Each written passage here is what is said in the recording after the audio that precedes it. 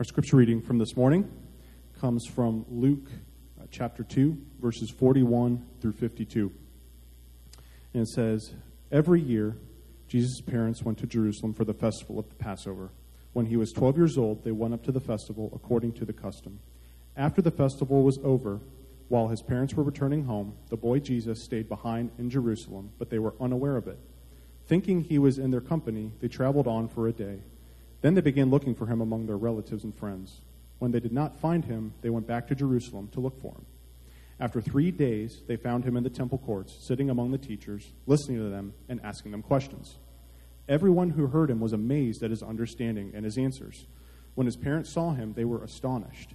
His mother said to him, 'Son, why have you treated us like this? Your father and I have been anxiously searching for you.' 'Why were you searching for me?' he asked. 'Didn't you know that I had to be in my father's house?' But they did not understand what he was saying to them. Then he went down to Nazareth with them and was obedient to them. But his mother treasured all these things in her heart. And Jesus grew in wisdom and stature and in favor with God and man." This is the word of the Lord for us. Over the new baby that had come to their family. She was looking at this cute little bundle. It was all wrapped up and swaddled with the blanket, as you do with those newborns. She was looking at the little nostrils and marveling at the eyes and the ears and completely captivated by this new sibling. But then her parents knew that her face grew inquisitive as she looked very closely again at the little one. And with a certain amount of alarm in her voice, she said, "How long will it take until the new baby grows arms?" Don't you love the innocence of childhood? Those years, our first years, our earliest years, are really the most important years in our development. It's when you learn about trust.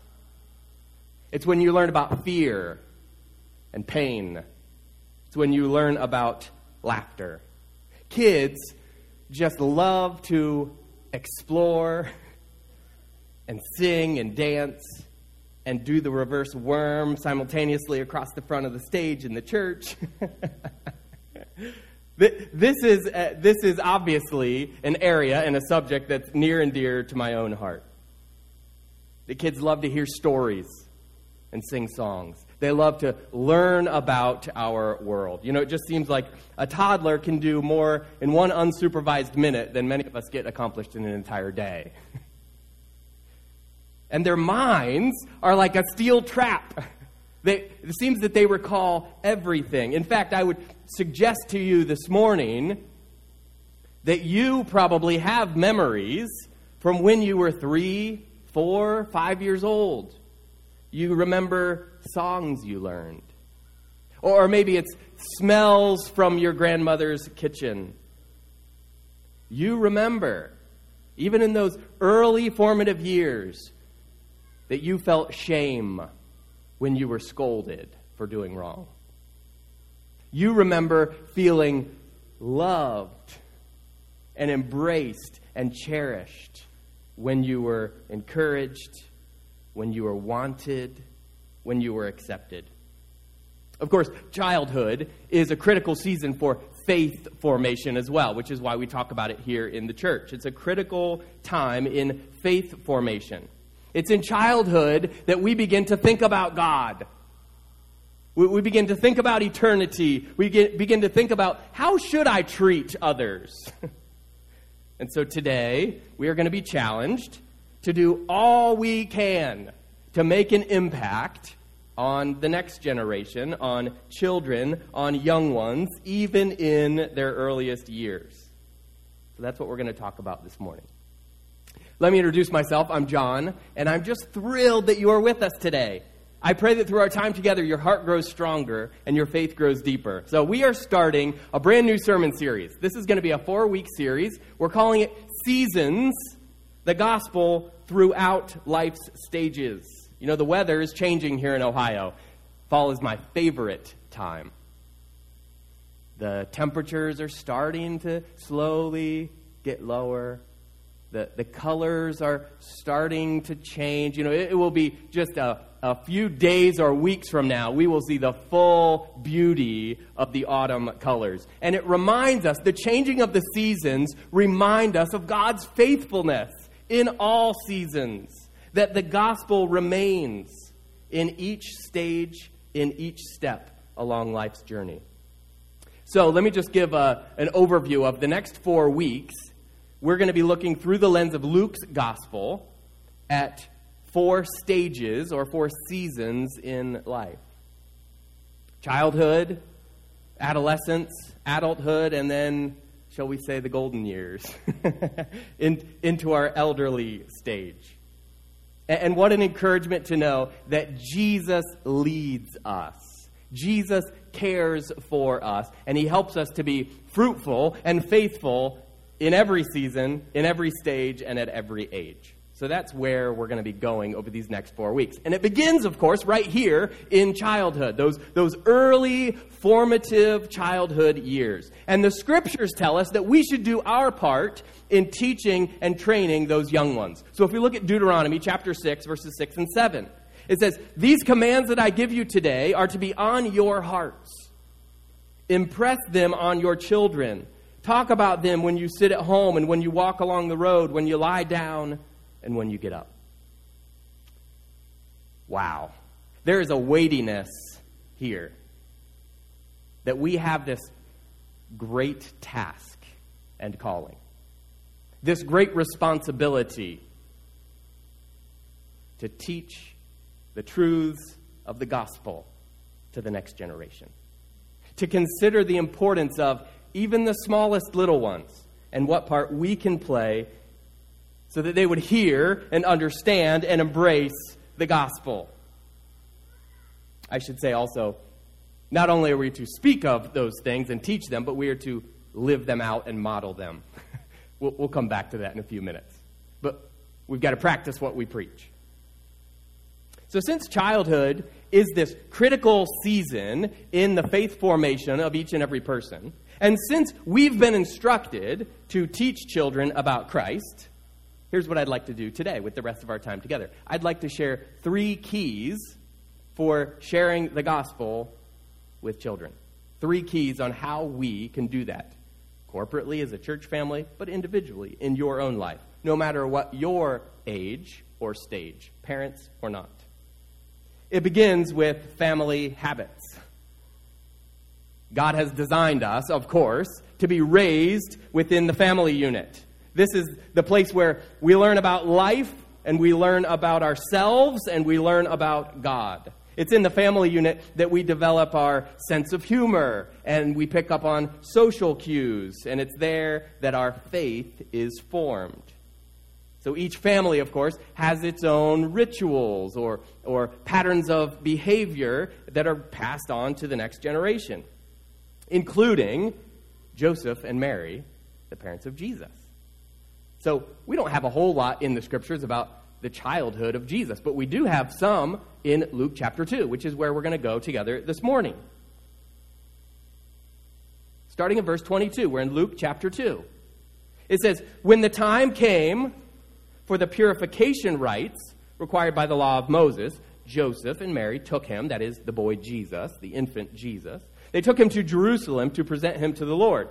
As written in the law of the Lord, every firstborn male is to be consecrated to the Lord, and to offer a sacrifice in keeping with what is said in the law of the Lord, a pair of doves or 2 young pigeons." So what happens here is the parents of Jesus, Joseph and Mary, they participate in a series of purification rites at the temple in Jerusalem. This was to present their son, the boy Jesus, to the Lord.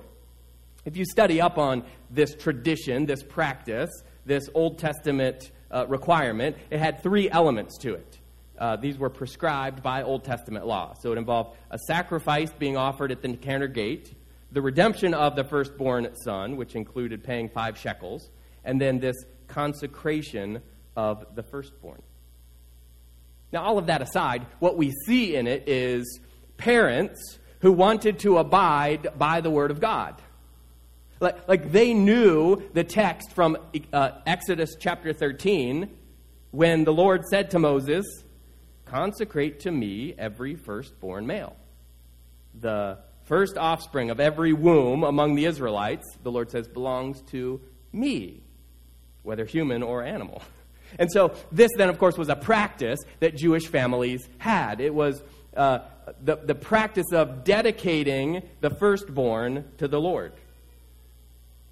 It was kicking off their parental duties, right, because this is the first child given to a particular family, with a recognition that even in this season of childhood, even with this little precious bundle that they were given, it's imperative that we teach and train and instruct our children to know and love God.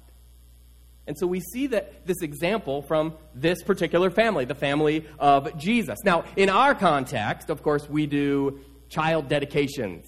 We do that regularly right here at MCA. This is where children are dedicated to the Lord and where parents commit to raising those children in the fear and admonition of the Lord. And I just want to say, that's a good habit. Yeah, so the first key for us today, as we're talking about how do we impart the gospel to children in the next generation, is family habits. That's a really good habit that we have, that our families here at MCA have, is we make a choice to say, this child belongs to God. We don't just do it for the firstborns. We do it for all. And parents who then say, we're committing to raising this child in a way that they hear the good news of the gospel. We're going to model for them lives lived on mission for Jesus.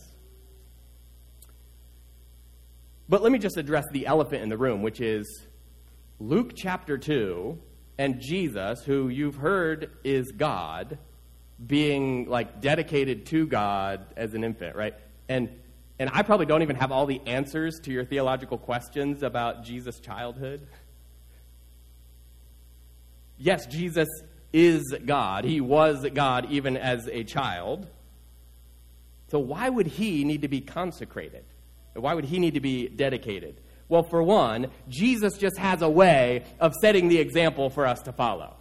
He just has a way of, when Jesus does something, like Jesus was baptized, and so we follow Jesus into the waters of baptism. Jesus was dedicated and consecrated as a little one. He just has a way of setting an example for you and I to follow. And secondly, we're going to see here as we continue on in this chapter that in his humanity, because Jesus was God and Jesus was human, fully human and fully God. In his humanity, Jesus lived as a child. He was part of this family unit, and his family had these habits and practices and traditions that did indeed help to form him, to shape him. So the next time we see Jesus, it's in the same chapter of Luke chapter 2, and now he's 12 years old. He's back in Jerusalem with mom and dad. This is the passage that Nick read for us. They're there for the Passover feast. So jump down to verse 41. We're in Luke chapter 2. It says, every year, Jesus' parents went to Jerusalem for the festival of the Passover. So we'll stop there. Look again at that verse. Luke chapter 2, verse 41. Here's what it doesn't say. When they were able to make it, they went. Here's what it doesn't say. When Joseph had enough money for his family to make the trip to Jerusalem, they attended the Passover. Here's what it doesn't say. When the volleyball schedule allowed for it, Mary and Joseph took their children to the temple in Jerusalem. That's not what it says. It says every year they took their children to the temple in Jerusalem. They went to the Passover feast. Jesus and his family had habits that were godly and that led to the faith formation of their little ones. They were deeply committed to these practices, these traditions that they knew were going to shape and form their faith. And so we see, again, in this remarkable, extraordinary text, this wasn't just for the non-divine children of Mary and Joseph. For Jesus himself, Now, on this particular occasion, they go home, they leave Jesus behind.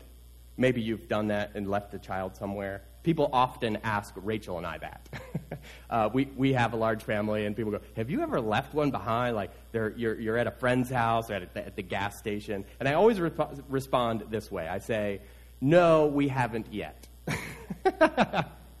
There's just a little bit of humility and openness to, that has not happened as of right now. No, that has not happened. But it did happen to Mary and Joseph. They leave. They're heading back home to Nazareth.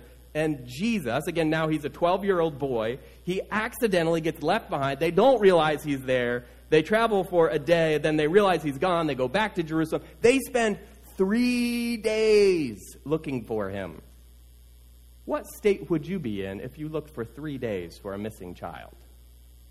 And so it's no wonder that when they go to the temple and they find him, Mary says, "What were you thinking?" This is kind of just classic mom move. And Jesus is like, you spent 3 days looking for me and you just now thought to come to the temple? He says, didn't you think that I would be here in my Father's house? Now, Luke tells us here that the parents didn't really fully understand that. They were given this great, extraordinary task of being Jesus' earthly parents, but they didn't fully comprehend who he was at this point.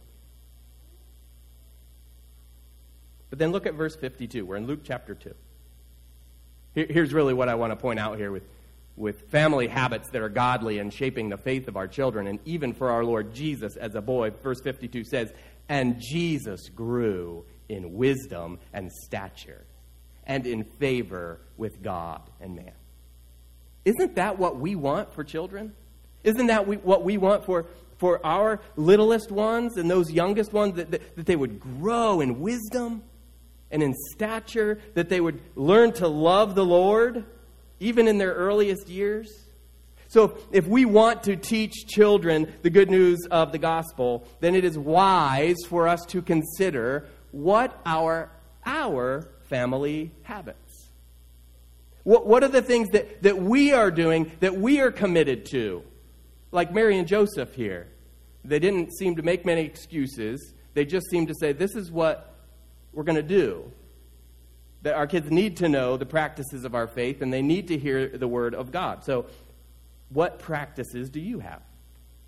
And are they instilling the truth of God?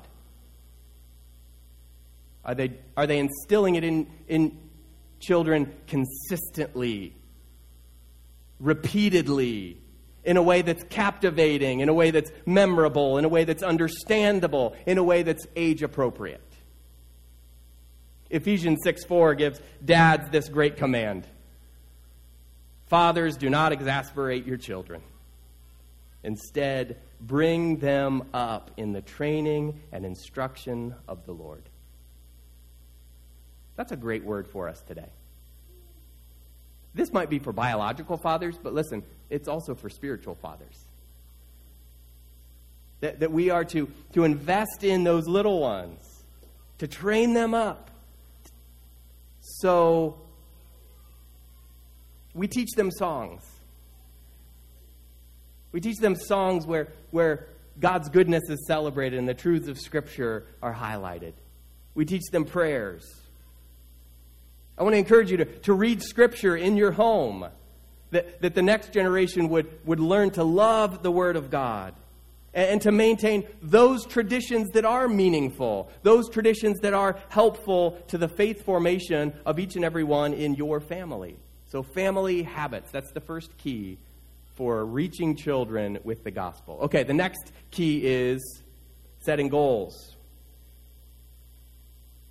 See, if you want to make good grades, then homework and school attendance and giving your best on assignments is what you do.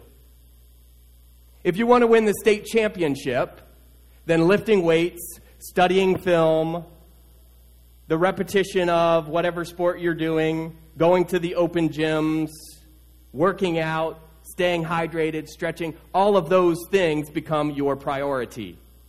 So what I'd like to ask us this morning is, if raising kids who love Jesus is the goal, then what?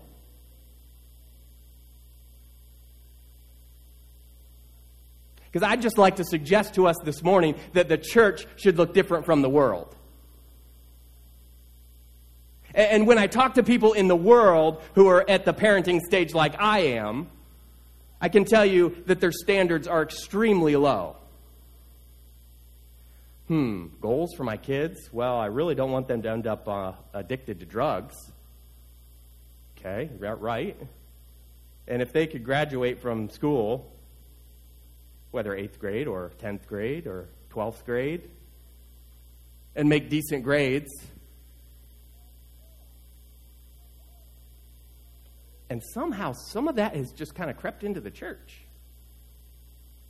So that moms and dads who love Jesus, all of a sudden it's like, what are my goals for my children? It's good grades, and I want them to be the best athlete they can be, and I want them to have friends that are the nice kids. Like, hey, I'm fine with all of that. Win the state championship. Get a 4.0. I'm fine with that. But would you please consider spiritual goals for your children as well? And then if indeed you say, yeah, I want my kids to love Jesus, then what is it that's going to take place?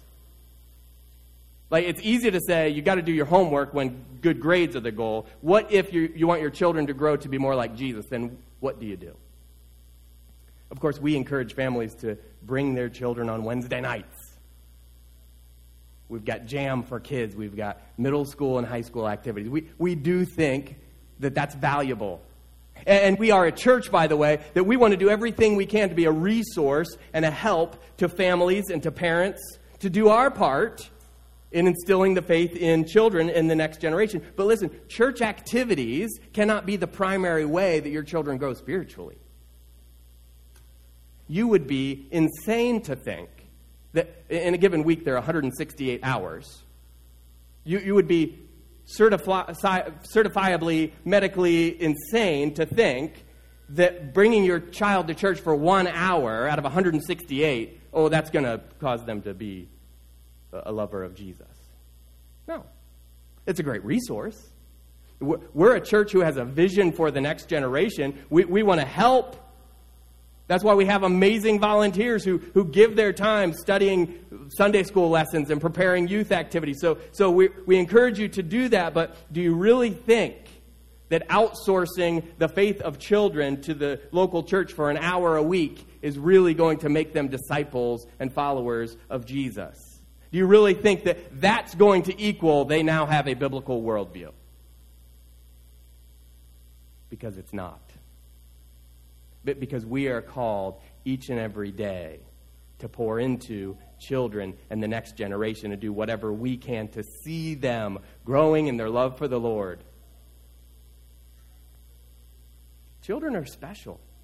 I think I did a whole sermon on this when we were doing the Gospel of Mark, how children have a special place in God's kingdom, how Jesus beckoned the children to him, and how he says, listen, you got to become like them if you're going to have any part in my kingdom. Children have a special place in God's kingdom. Like the Psalms tell us, Psalm 8 and verse 2, through the praise of children and infants, you have established a stronghold against your enemies. Sometimes we think, well, we're the ones who are intellectual and educated and mature, and children they're just silly. Who would do the reverse worm across the steps in front of a sanctuary? And yet, is that somehow an act of worship? And spiritual warfare, establishing a stronghold against the enemy through the praise of children? You might remember this one in the King James. This is the Psalm 8:2 is the King James, out of the mouths of babes. And so I would like to suggest that the end goal for parents really is simple: to raise children who love Jesus. And maybe that's a great step for you to take. It's to say, yeah, I want to see children who grow to love Jesus. We want the next generation to be reached with the gospel. We want to see them giving lordship of their lives to the Lord Jesus Christ. We want to see them then grow to become people who live on mission for the Lord. We want to see them as people who shine brightly in a very dark world. And so, yes, this means each and every day we do whatever we can to pour into, to help train, to see them take one step closer to Jesus. This goes for families who are in public school, families who are in Christian school, families who homeschool. Each and every day, seeing children take one step closer to Jesus. So don't think that you'll wait until they're grown up to invite them into a relationship with God through Christ. Present them that opportunity now. And invite them into a relationship with God now, even in these early formative years.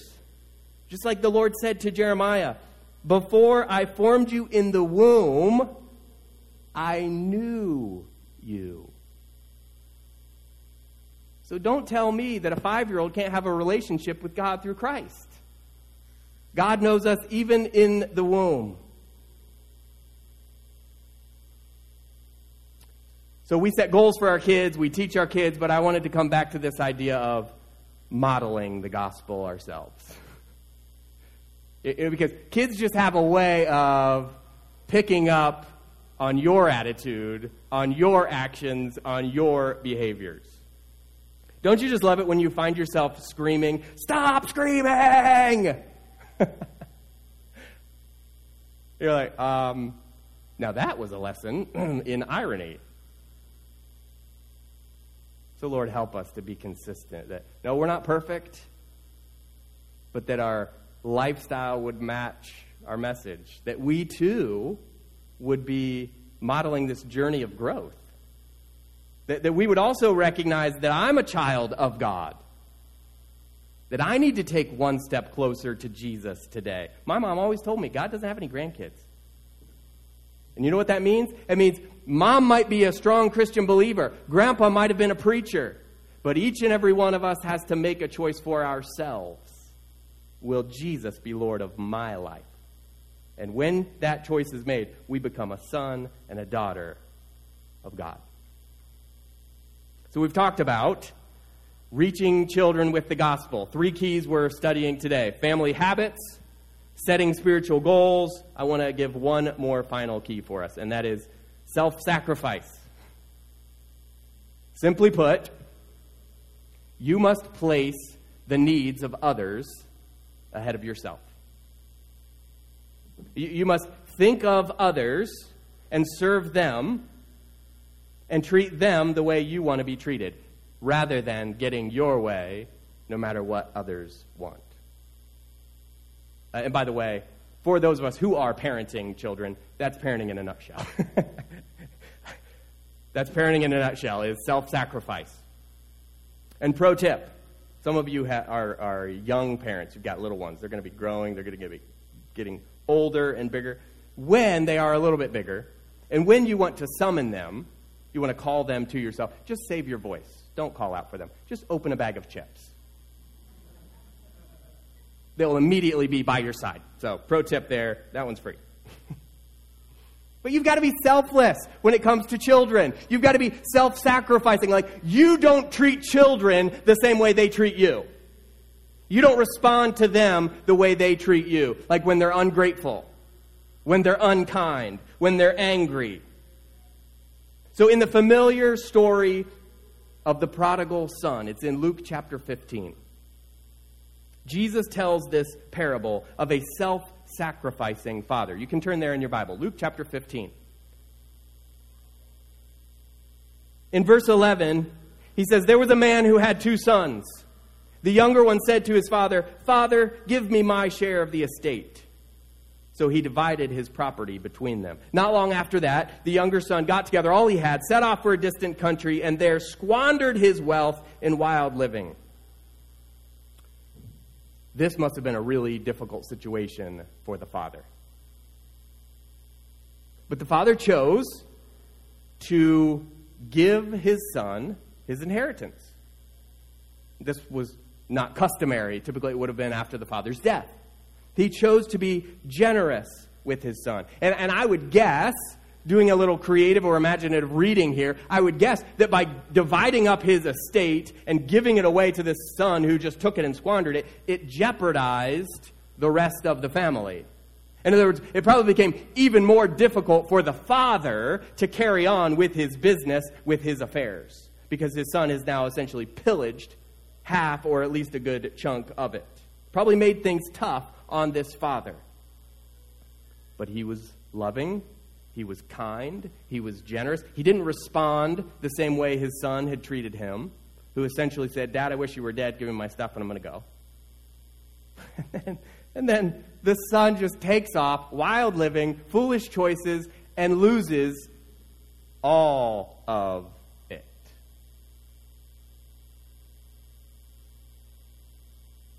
How frustrating do you suppose that was for the father? So when you choose this path of putting others ahead of yourself, and of thinking of the needs of others before your own, and of living in a self-sacrificial way, it can be very frustrating. It's like trying to clean the house while the children are still awake. Like shoveling the driveway while it's still snowing. It's frustrating.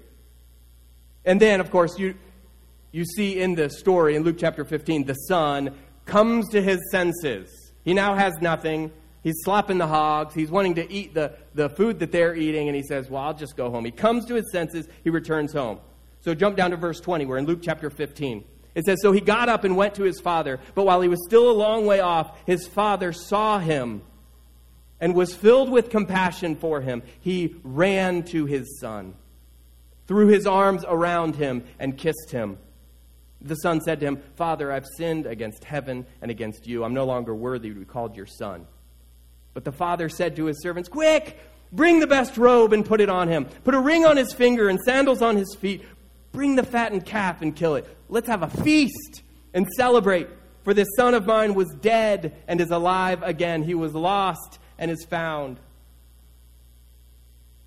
The father could have said, "Oh, no. I already gave you your half of the estate, dear son. Why are you now coming back groveling to me? You who said, 'I wish you were dead, give me what's mine.'" The father could have responded very differently here. He could have said, "Oh, remember not so long ago when you plundered our family farm and business and whatever field they were in? Remember when you took all of those resources and you left? You headed for the big city? You didn't give us a second thought. You left us behind." But that's not the way the father responds. He runs to his son. He puts the robe on him and a ring on his finger and sandals on his feet. He slaughters the fattened calf. He throws an expensive feast.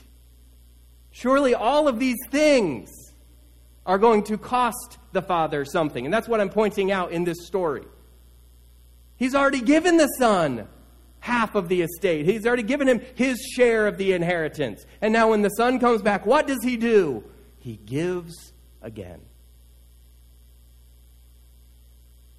Self-sacrifice. Why would a father do that for a child? Why would he put the expensive ring on his finger and sandals on his feet? Why would he slaughter the fattened calf? Because his son was worth it. Children are worth it. Those precious young little ones who are so often devalued by the world, they are worth it when we make a sacrifice to reach them, to teach them. And ultimately, this is God's heart toward each and every one of us. This parable, of course, reveals you and I as the prodigal son and God as that loving heavenly Father who has made sacrifices. Why? Because he thinks we are worth it. He celebrates when we come back to him. He places that robe of righteousness on us. He places that signet ring on our fingers that says, "I'm a son, I'm a daughter." So the best encouragement I can give us today is to return to him. Just come running home. And he's going to embrace you. He's going to welcome you back. So this is whether you're a child or a teenager or an adult or in your golden years. Each and every one of us has that opportunity to run back to the Heavenly Father. I want us to hear this good news today, that the Lord stands ready to forgive and embrace. Will you run into His arms? Will you say, Father, I've sinned. I'm not worthy. And yet, I want to come home. If you want to do that today, let's meet up after the service. I would just be honored to pray with you and to walk with you before God's throne of grace as you give your life to Him. Or maybe today the challenge for you is, I want to do something for the next generation. I've been sitting on the sidelines too long. I've been sitting back and too comfortable in my own preferences. And I want to take action. What part can I play in raising up children and instilling the gospel in them? Well, it begins with determining that they are indeed more important than your preferences, your comforts, your opinions. Just like the father in this story had to make sacrifices. If we are going to raise up the next generation, we too have to make sacrifices. Oh, it'd be easier to watch TV than do family devotions, wouldn't it? Oh, it'd be easier to just say, well, the children's ministry at our church is going to be the one that disciples my children, rather than take that ownership myself. But no, we labor and we pour ourselves into children. Why? Because they're worth it. Because they're valuable. The sacrifice might be great when you are raising a child. But I want to tell you this, the reward is even greater.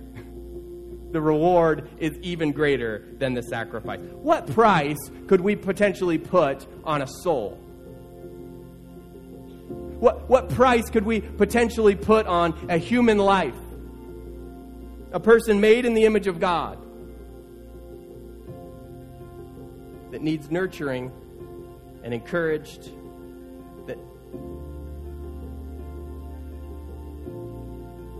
And you know, people have a way of growing up. So the truth is, someone, when I was a little boy, spent time investing in me. So those little ones that we invest in, that we raise up, when they grow to love Jesus, they have a way of getting married and having children of their own. And having friends and spouses and relatives and coworkers and peers that they impact with the gospel. So it goes far beyond just one life. It's kingdom multiplication. So we teach children the gospel. We demonstrate it and live it out faithfully before them. We share with them about a God who loves them and who has now gone on to prepare a place for them in paradise. That's something we can all take part in. This is not just for parents. This is for all of us. Grandparents, you have a special opportunity. Sunday school teachers, core group leaders, neighbors and coaches, and teenagers. I noticed this morning on our volunteer sheet that Libby Hostetler was signed up to staff the nursery during the worship service. Maybe you're a teenager or a grandparent and you say, well, I could take a turn in there. So that moms and dads could come into the service to worship and to sit under the teaching of God's word. I mean, you're ensuring that children are impacted by the gospel, but moms and dads too. So that maybe they're refreshed and energized and taught so that they go home and continue on. We all have a part to play in nurturing the faith of children. So as I've said, childhood is a critical season in faith formation. And I'm praying that the gospel would be presented to each and every little one that's part of our church family here at MCA. Even in these early years. That we would be fruitful in every stage of our lives.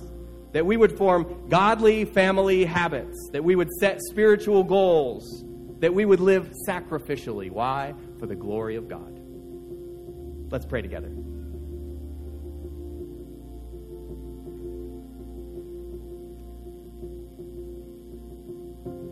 Lord, you are our heavenly Father. And we know your heart for humanity, that you have sacrificed. You've given your one and only Son, that whoever would believe in you would not perish, but have eternal life. So thank you, God, for the abundant and everlasting life that you offer us. That this amazing life with Jesus, it begins now and it lasts forever. Today, we pray for children. We see their innocence, their naivety, how impressionable they are. And God, we pray that the gospel would be impressed upon their hearts and minds. That as their eyes look to moms and dads and brothers and sisters and grandmas and grandpas and pastors and Sunday school teachers and coaches and neighbors, that they would see the gospel being modeled for them, with lives being lived on mission for you, Jesus. And we pray it in your name. Amen.